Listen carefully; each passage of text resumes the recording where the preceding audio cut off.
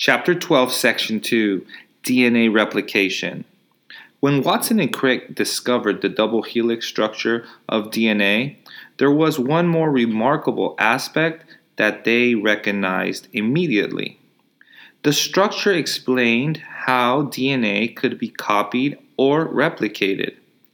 Each strand of the DNA double helix has all the information needed to construct the other half by a mechanism of base pairing.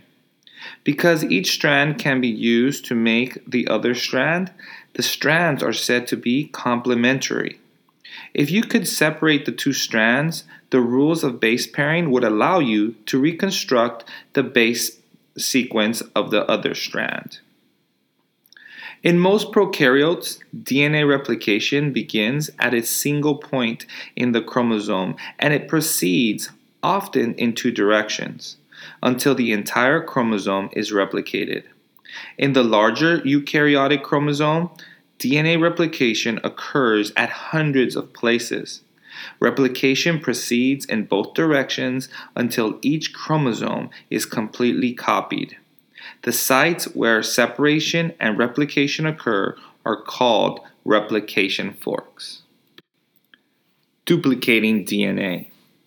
Before a cell divides, it duplicates its DNA in a copying process called replication. This process ensures that each resulting cell will have a complete set of DNA molecules. During DNA replication, the DNA molecule separates into two strands and then produces two new complementary strands following the rules of base pairing. Each strand of the double helix of DNA serves as a template or model for the new strand. Figure 12-11 shows the process of DNA replication. The two strands of the double helix have separated, allowing two replication forks to form. As each new strand forms, new bases are added, following the rules of base pairing. In other words, if the base on the old strand is adenine, thymine is added to the newly forming strand. Likewise, guanine is always paired up to cytosine. For example, a strand that has the bases TACGTT produces a strand with the complementary bases ATGCAA. The result is two DNA molecules identical to each other and the original molecule. Note that each DNA molecule resulting from replication has one original strand and one new strand. How replication occurs.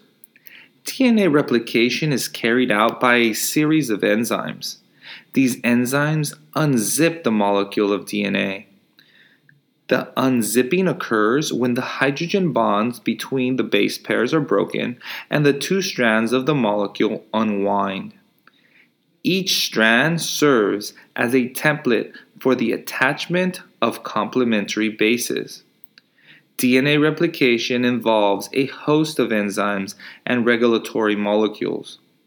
You may recall that enzymes are highly specific. For this reason, they are often named for the reactions they catalyze.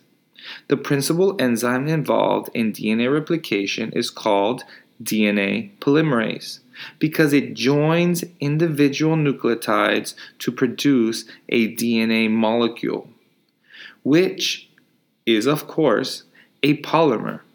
DNA polymerase also proofreads each DNA strand, helping to maximize the odds that each molecule is a perfect copy of the original DNA.